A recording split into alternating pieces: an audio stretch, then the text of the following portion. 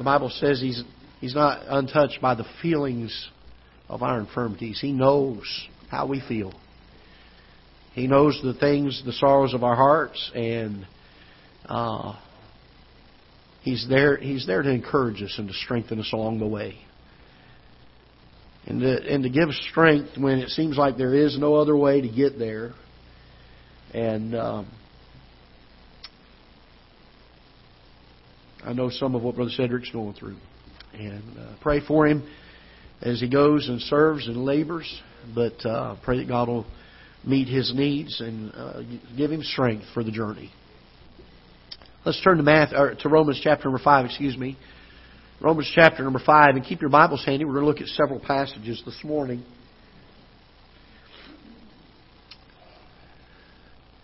We live in a day where so many people in our country, so many people in the world, know of God. They know of the Lord Jesus Christ. They have just made it their decision and their choice to despise Him.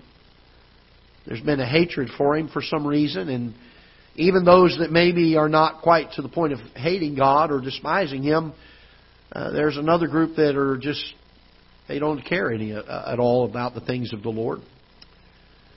And it's amazing because when I was a kid, when I was younger, and some of you can relate to this, there were a lot of people who just had not heard. There were a lot of people who didn't know about the Lord Jesus Christ. I'm amazed with all the technology and the way to get the message of the gospel out anymore. There's very few people you'll meet that would say, I've never heard of God or I've never heard of the Lord Jesus Christ. Most everybody has. All of them at some point have made a decision about Him. Whether they believe in Him, whether they don't believe in Him, whether they want to have anything to do with Him or not. God created Adam and Eve back in the Garden of Eden a little over 6,000 years ago. By the way, that's how old our earth is. I'm not here to give you a science lesson today, but it takes more faith to believe evolution than it does to believe that God created everything.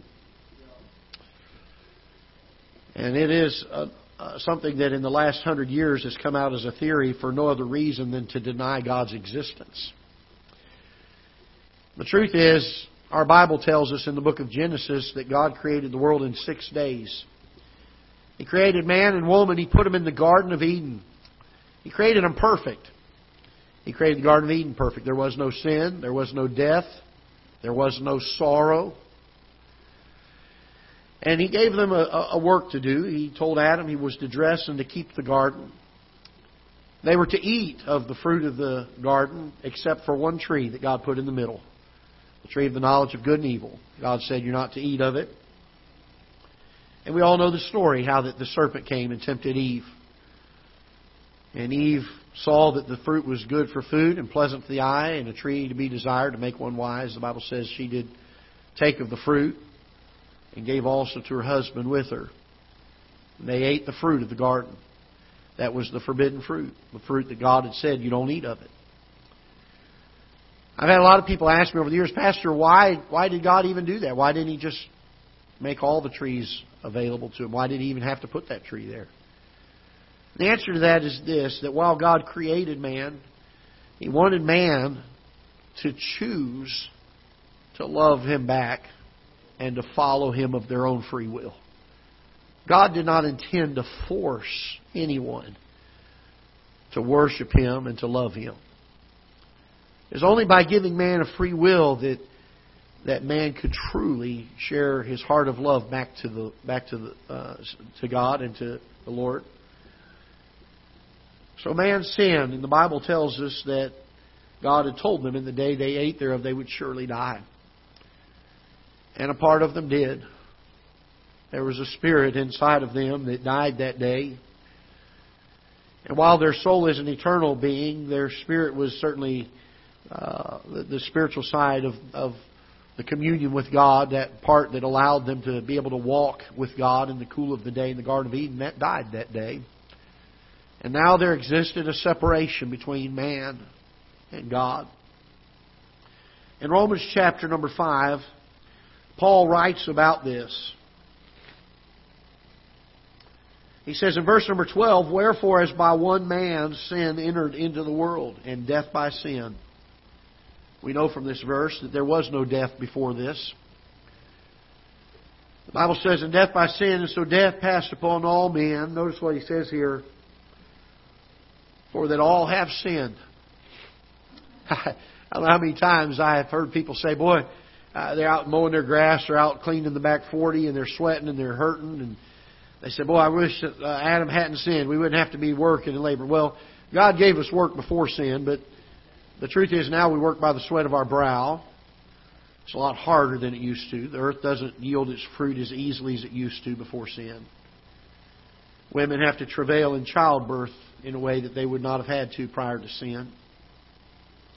There are a lot of physical things that certainly were brought about that we struggle with day in and day out because of sin. But the truth is, the worst thing that happened when Adam and Eve sinned is that death and that sin nature passed down to every single one of us. So much so that John chapter 3 and verse number 18 tells us that he that believeth not in the Lord Jesus Christ is what he's speaking of there. He said, "He that believeth not is condemned already." We don't have to do anything to be condemned and to go to hell. A lot of people say, well, there's a big scale that God has in heaven, and He's going to put all my good on one side, and He's going to put all my bad on the other side, and hopefully my good outweighs the bad, and as long as that happens, I'll get to go to heaven. And then if my bad outweighs the good, I'll end up going to hell, and I don't really know if I'm going to make it there or not. The problem with that is our Bible tells us that even the best we have to offer, our righteousness, the things we would say are our good things, because of how righteous and how holy God is, even our best, He says, are filthy rags. That means everything we do would have to be put on that other side of the scale. You say, "Pastor, that's a terrible thing." I mean, if we believe that and what the Bible says here, then we don't have any hope of making it to heaven. And that's the truth. We don't. Not by ourselves. And that's where God found us. That's where we found ourselves. When Paul writes now in verse number 8, if you'll look with me. "But God commendeth His" what? Love toward us. God doesn't hate you. God loves you. And He loves you so much. Notice what He says here. "But God commendeth His love toward us, in that while we were yet sinners, Christ died," and I want you to notice these two words, "for us." Christ didn't die because He had to. Christ died because we had to. Christ didn't pay the sin debt because He had sinned. Christ paid the sin debt because we had sinned. Christ didn't come to this earth because He had to. Christ came to this earth because He loved you. He loved you so much. In fact, John 3:16 says, "For God so loved the world." John writes, this is how much He does. He says, "For God so loved the world that He gave His only begotten Son. Whosoever believeth in Him should not perish, but have everlasting life." God is not willing, the Bible says, for any to perish, but that all should come to repentance. He came to seek and to save that which was lost. He didn't come to bring condemnation. We were already there. He came to bring us salvation, to bring us life, and to bring it to us more abundantly. And He did all of this because of His love for you. You say, "Well, Pastor, doesn't He love the world?" Yes, He does. But if you had been the only one, He would have still done it. Because He loves you. We're living in a day where so many people want nothing to do with what love He has given to us. I have 3 children. There's not one of them that I'd be willing to sacrifice. As much as I love our church people, there's not one of my 3 children I'm willing to give up to save you. I love you, but not that much. But Christ did. God the Father loved you so much. He was willing to send the Lord Jesus Christ to this earth to pay a debt He didn't owe. It was a debt you and I owed, and we could not pay. There was not enough good that we could do to earn our way to heaven. And so He came to this earth. He lived for 33 years here.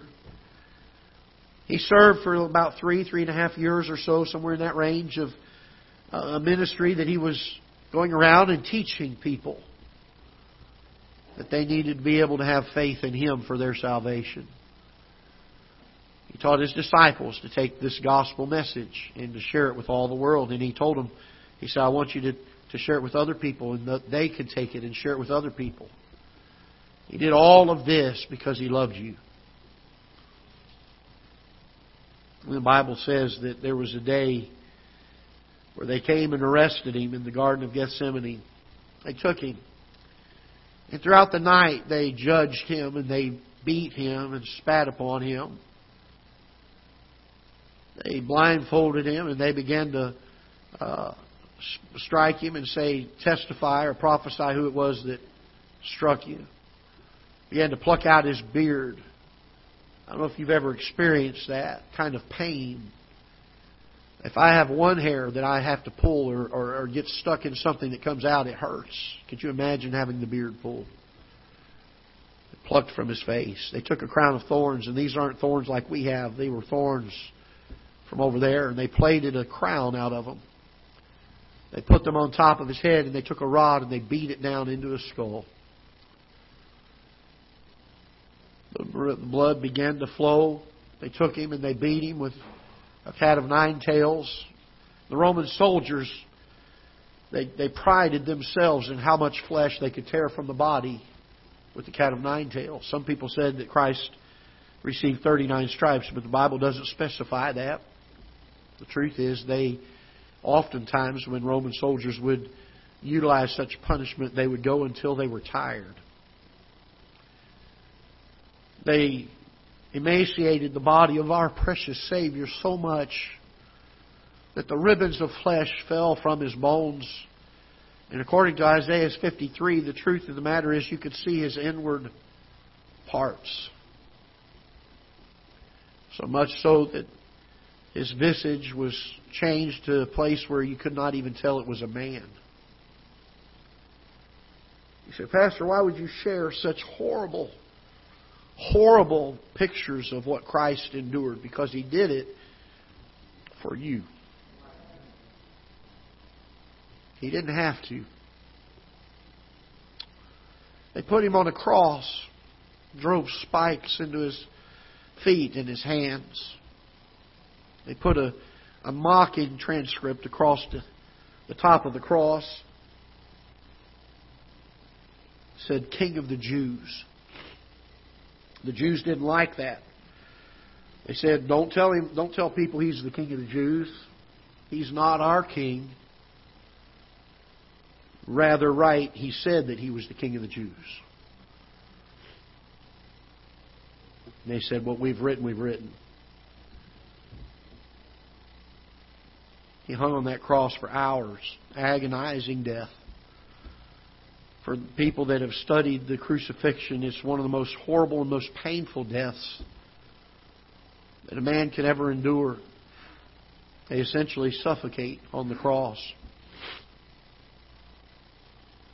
Our Savior was on that cross for hours. Darkness came, an earthquake came, and He cried out, my God, why hast Thou forsaken me? As He took on Himself our sin.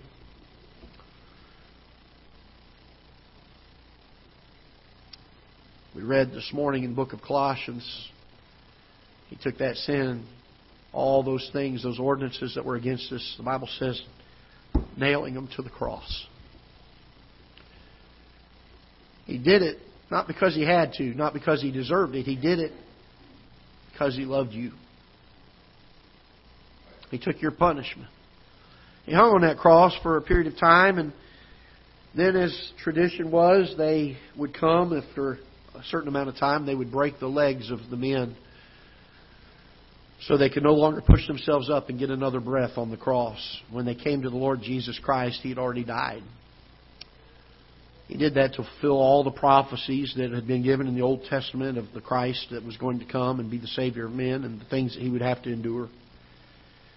He didn't even have His own tomb, and so Joseph of Arimathea, who was a fairly wealthy man, came and asked if he could have the body of the Lord Jesus Christ, and they carefully took Him down and they bound Him in the burial clothing and the spices, and they put Him in Joseph's tomb.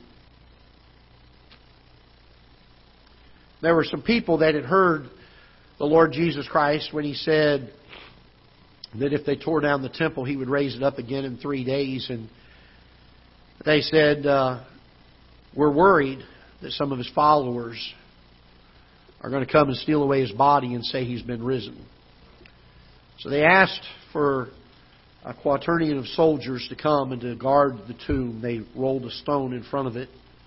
They sealed it and they put the signet to where the seal could not be broken. It's penalty of death to do such. For 3 days He was in that grave. If you will, turn with me to the book of John, chapter 20. John, chapter 20.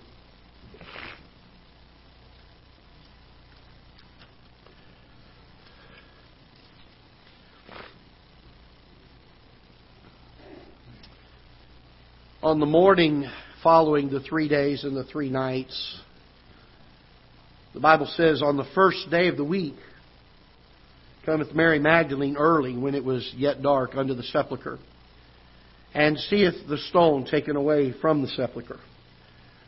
Then she runneth and cometh to Simon Peter and to the other disciple whom Jesus loved, and saith unto them, They have taken away the Lord out of the sepulchre, and we know not where they have laid Him. Peter therefore went forth and the other disciple and came to the sepulchre. So they ran both together. The other disciple did outrun Peter and came first to the sepulchre. And he, stooping down and looking in, saw the linen clothes lying, yet went he not in. Then cometh Simon Peter following him, and went into the sepulchre, and seeth the linen clothes lie, and the napkin that was about his head not lying with the linen clothes, but wrapped together in a place by itself. Then went in also that other disciple which came first to the sepulchre, and he saw and believed. For as yet they knew not the Scripture, that He must rise again from the dead. Then the disciples went away again unto their own home, but Mary stood without at the sepulchre weeping. And as she wept, she stooped down and looked into the sepulchre, and seeth 2 angels in white, sitting one at the head and the other at the feet, where the body of Jesus had lain. And they said unto her, Woman, why weepest thou? She saith unto them, Because they have taken away my Lord, and I know not where they have laid Him. And when she had thus said, she turned herself back and saw Jesus standing. Knew not that it was Jesus. I'm going to stop there for a moment. We know that the Lord Jesus Christ, in His risen body, bore the marks of His crucifixion. You say, how do you know that, Pastor? Because in a few chapters He meets with His disciples. And they, thinking He is a ghost, He tells them to come and put their hand and touch Him. Thomas isn't there. Thomas is told about it. He doesn't believe it. Later on, the Lord appears and Thomas is able to see for himself, and He tells Thomas, Go ahead and put your hand in the wound of my side where the spear had been put. Go ahead and put your hands in the nails, the nail prints of my hands. Mary, one of the close friends of His on earth, sees the risen Savior, and she doesn't even recognize Him. Notice what it says in verse 15. He says, Jesus saith unto her, Woman, why weepest thou? Whom seekest thou?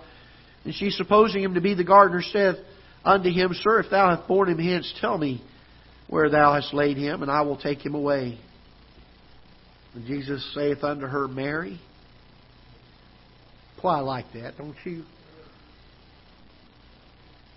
Even when we didn't know him, he knew us. She turned herself and saith unto him, Rabboni, which is to say, Master. And Jesus saith unto her, Touch me not, for I am not yet ascended to my Father. That's an important part of this story. I want you to remember that for a moment. Here he is moments after the resurrection. He tells Mary, he says, Don't touch me. I have not yet ascended to my Father. But go to my brethren and say unto them, I am ascended unto my Father and your Father, and to my God and your God. Mary Magdalene came, told the disciples that she had seen the Lord and that He had spoken these things unto her. Then the same day at evening, being the first day of the week, when the doors were shut, where the disciples were assembled for fear of the Jews, Jesus came and stood in the midst and said unto them, Peace be unto you. And when He had so said, He showed unto them His hands and His side. Then were the disciples, notice this, glad when they saw the Lord. Can I tell you this? He is risen. I have not seen Him with my physical eyes, but I long to the day that I can see Him for the very first time. Oh, I'm so thankful that we have in our hands a Bible that tells us our Savior didn't die and just go into the grave. He rose again. They rejoiced in this, and He says unto them, Peace be unto you. And when He had so said, He showed them His hands, His side. Then were the disciples glad when they saw the Lord. Then said Jesus to them again, Peace be unto you, as my Father hath sent me, even so send I you. Very, very important that we understand the truth of the resurrection story. A lot of people, critics of our Bible, have said, well, that's just an account by some of His followers. It could have been made up. It could have been a fairy tale. There are a lot of people who disbelieve this. But there are secular historians of the day that give accounts of eyewitness verification that the Lord Jesus walked about for a period of time after His resurrection before He ascended back to heaven. I want you to notice a couple of things here. When He came to Mary, or met Mary in the garden, He tells Mary, He says, Don't touch me, for I have not yet ascended to my Father. I want you to go and tell the brethren that I am ascending to the Father. And He tells them He'll see them later, and He appears to them later. And when He appears to them, He shows them His hands and His side. And we find out in another gospel that they handled Him. They touched Him. They were able to feel His body.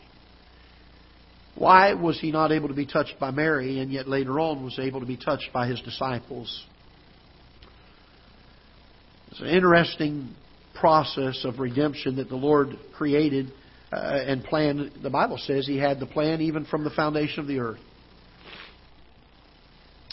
But in the Old Testament, the nation of Israel was to practice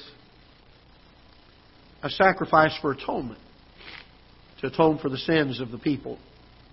It wasn't something that saved them permanently, but it was something that they were to do year after year. And when the sacrifice for atonement was made, they would go to the temple. The priests would go through a cleansing process to make sure that they were cleansed and that they had put on the proper garments. And the high priest then would take the blood of the sacrifice that was made, usually a sheep that was sacrificed for atonement. And they would take that blood, and the high priest would go into the tabernacle to a very special place called the Holy of Holies. Inside the Holy of Holies, the high priest was the only one allowed to ever go in there. He was only allowed to go in there one time a year. It was where the presence of God literally dwelt in the tabernacle.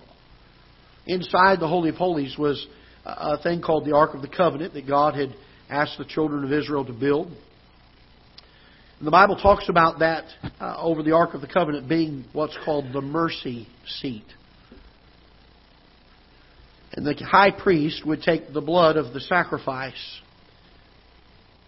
And if he was touched by anyone between the time that he took the blood and the time that he entered into the Holy of Holies and sprinkled this blood on top of the mercy seat, to atone for the sins of the nation of Israel, then he was defiled as a high priest, and God would not recognize the sacrifice, and the high priest literally would die. He was to have bells on the bottom of his garment, and they were to tie a scarlet cord around his ankle. The reason for that was, if the high priest ever was to enter into the Holy of Holies unworthily, to have sin upon him, to have some contamination from being touched by someone after he had cleansed himself, God would strike him dead.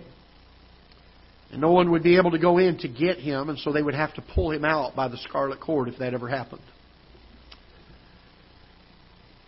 The Lord Jesus Christ, the Bible tells us in the book of Hebrews chapter number 7, is the high priest that is not after the priesthood of this world. He is a priest that dwells eternally in the heavens.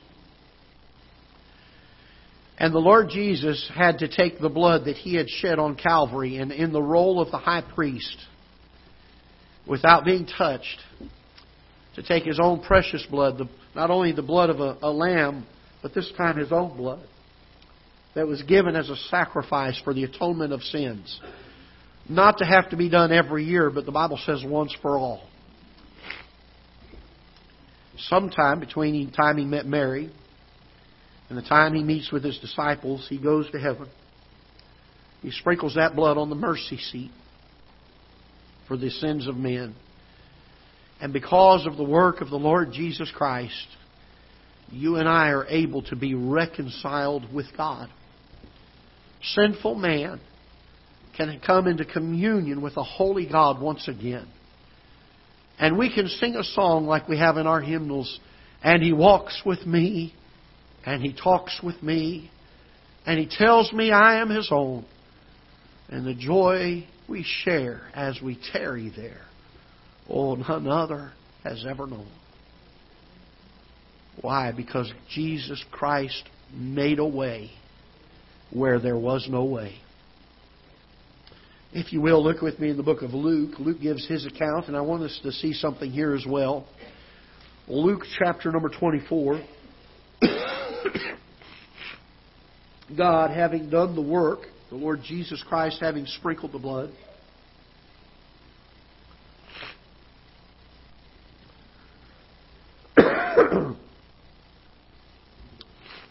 Luke chapter 24, we're going to read his account, verse number 1. Now upon the first day of the week, very early in the morning, they came unto the sepulchre, bringing spices which He had prepared, and certain others with them.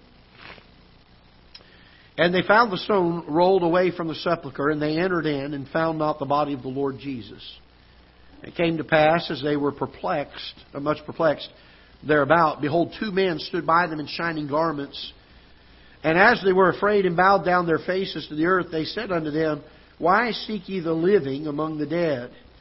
He is not here, but He is risen. Remember how He spake unto you when He was yet in Galilee, saying, The Son of Man must be delivered into the hands of sinful men, and be crucified, and the third day rise again. And they remembered His words, and returned from the sepulchre, and told all these things unto the 11, and to all the rest.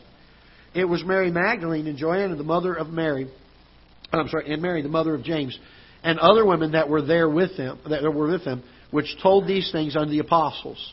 And their words seemed to be to them as idle tales, and they believed them not.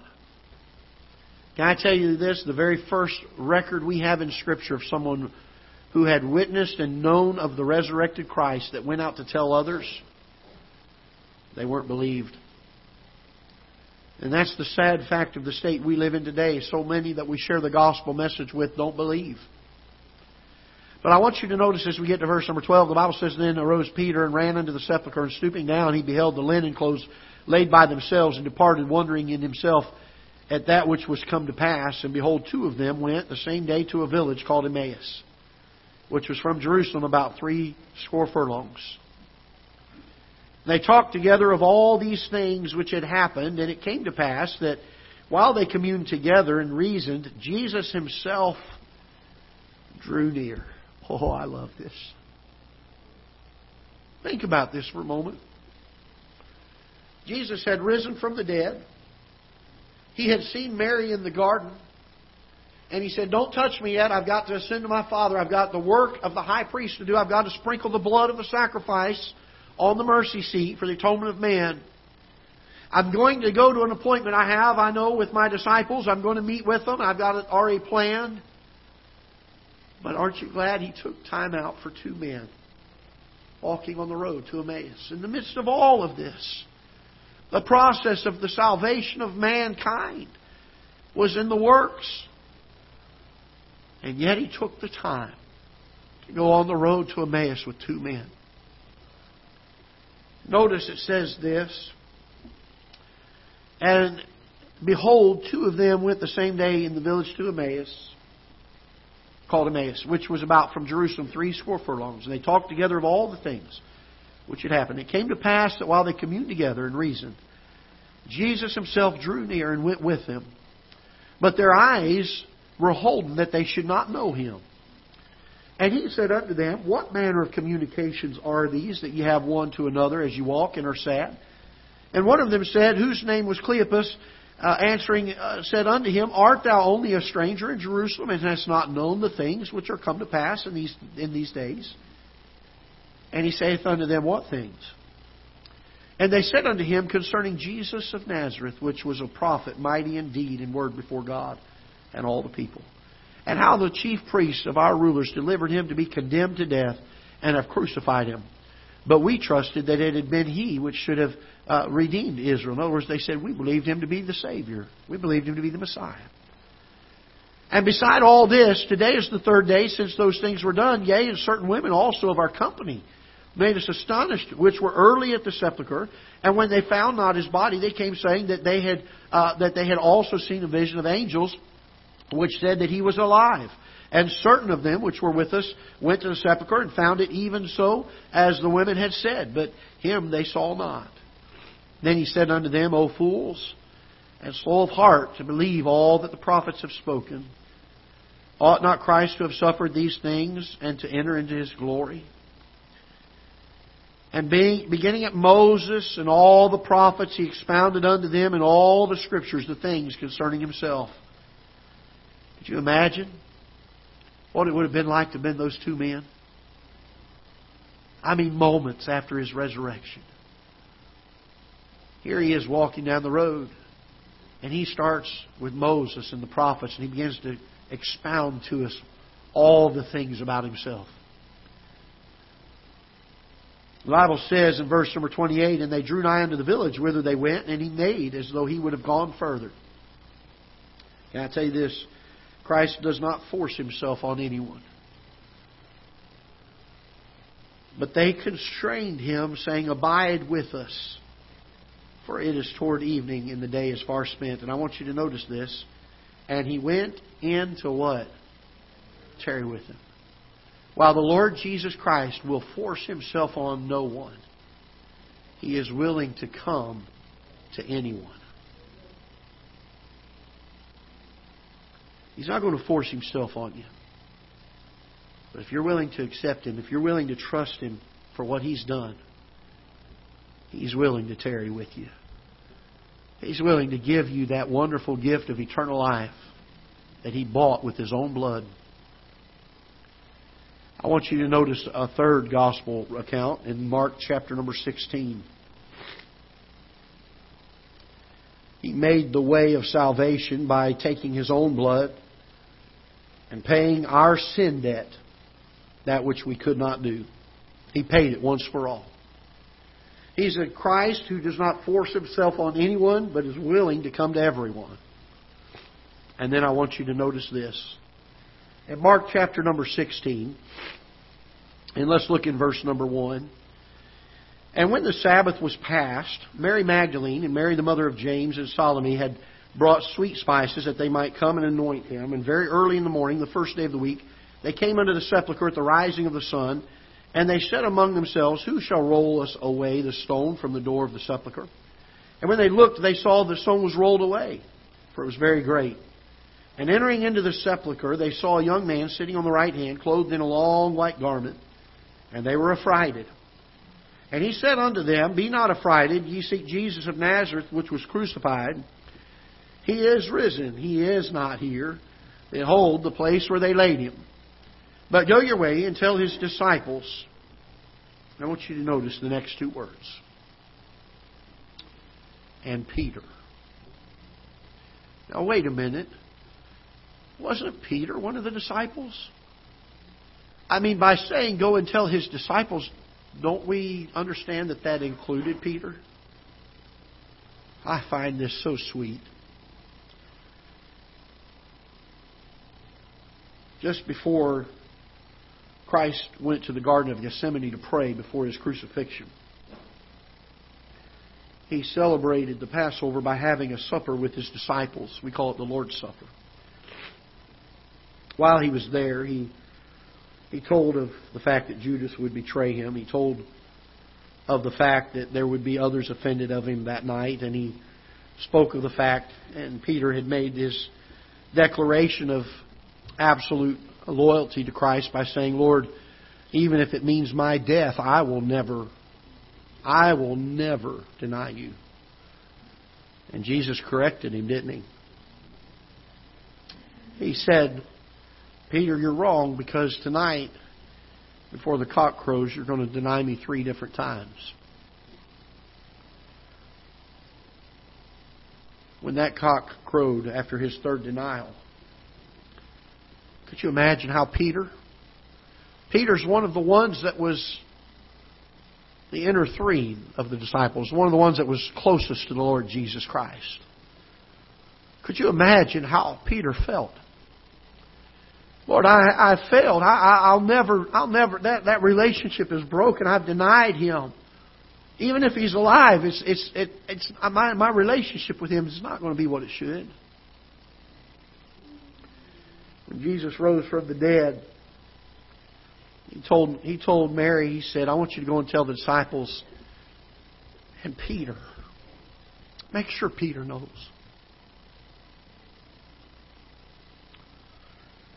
Notice He says in verse 7, but go your way and tell His disciples and Peter that He goeth before you into Galilee. There shall ye see Him. And He said unto you, as He said unto you. And they went out quickly and fled from the sepulchre, for they trembled and were amazed. Neither said they anything to any man, for they were afraid. Jesus was walking on the seashore of Galilee shortly after. His disciples were out on a boat fishing. Peter sees Him. Peter's in the boat. Peter sees Him. While the others are rowing to shore, Peter jumps into the water. He swims to shore. And there the Lord had prepared a meal for His disciples. They ate their meal, and shortly after the meal, Jesus pulled Peter aside and was talking with him. And He said, Peter, lovest thou me more than these? Peter said, Yea, Lord. Thou knowest I love you. Jesus said, go feed my sheep. A little while later, the Lord asked him a second time. He said, Peter, lovest thou me more than these? Peter said, Yea, Lord. Thou knowest I love you. And Jesus said, feed my lambs. A little while later, the Lord Jesus Christ asks him for the third time, Peter, lovest thou me more than these? And you know what our King James Bible says? It says that Peter was grieved because he had asked him thrice. He wasn't grieved that the Lord doubted him. He was grieved when the full impact of what the Lord was doing for him began to sink in. 3 times he had denied his Lord. And 3 times the risen Savior, with grace being extended to Peter, gave him opportunity to say, Yea, Lord, I love thee. Oh, what a Savior. He said, Brother Greg, I can't get saved. You don't know what I've done. It can't be worse than what Peter did. Well, you just don't know how bad my life has been, Pastor. Oh, but I know how bad some of these men's lives were. And Christ said, come unto me, all ye that labor and are heavy laden.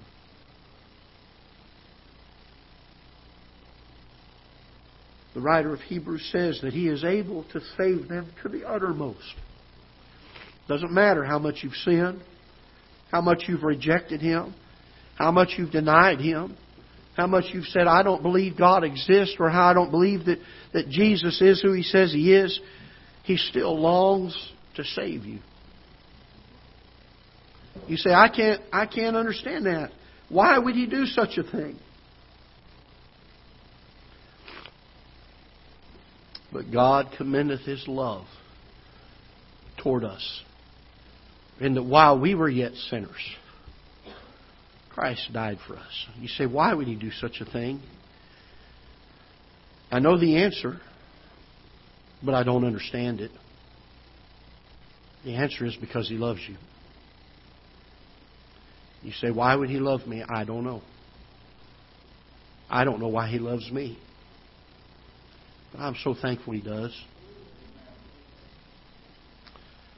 There may be some folks here today that say, the truth is, I've heard about Christ. I've had my own opinions, my own thoughts about religion, the Bible. I don't live the way I should. I'm thankful Christ takes everyone. You don't have to clean your life up before you get saved. You come saying, Lord, I can't do it. I have nothing I can bring. I'm simply trusting You.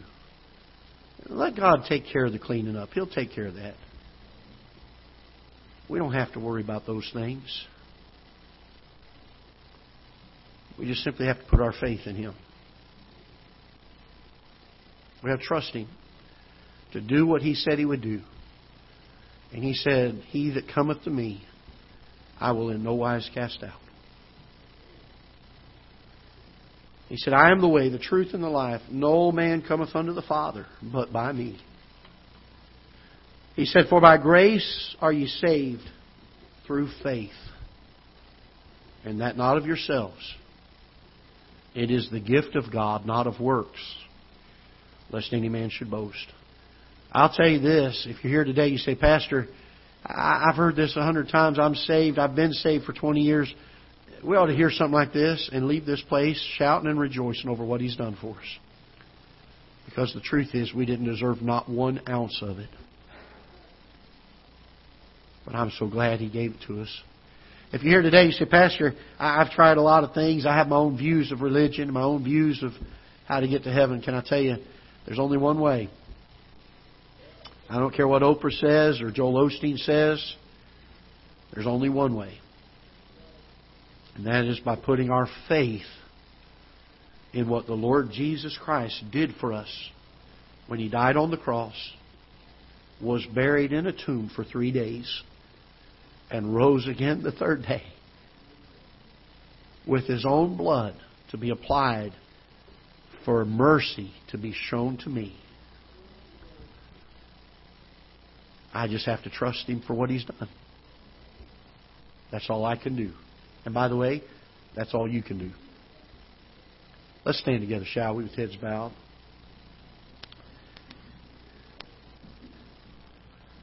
I rarely do something like this, but I'm going to ask if you would to have your heads bowed and eyes closed. I want this to be a private matter. And I'm going to ask a question or two. And I will promise you, and I'll make this commitment to you, I will not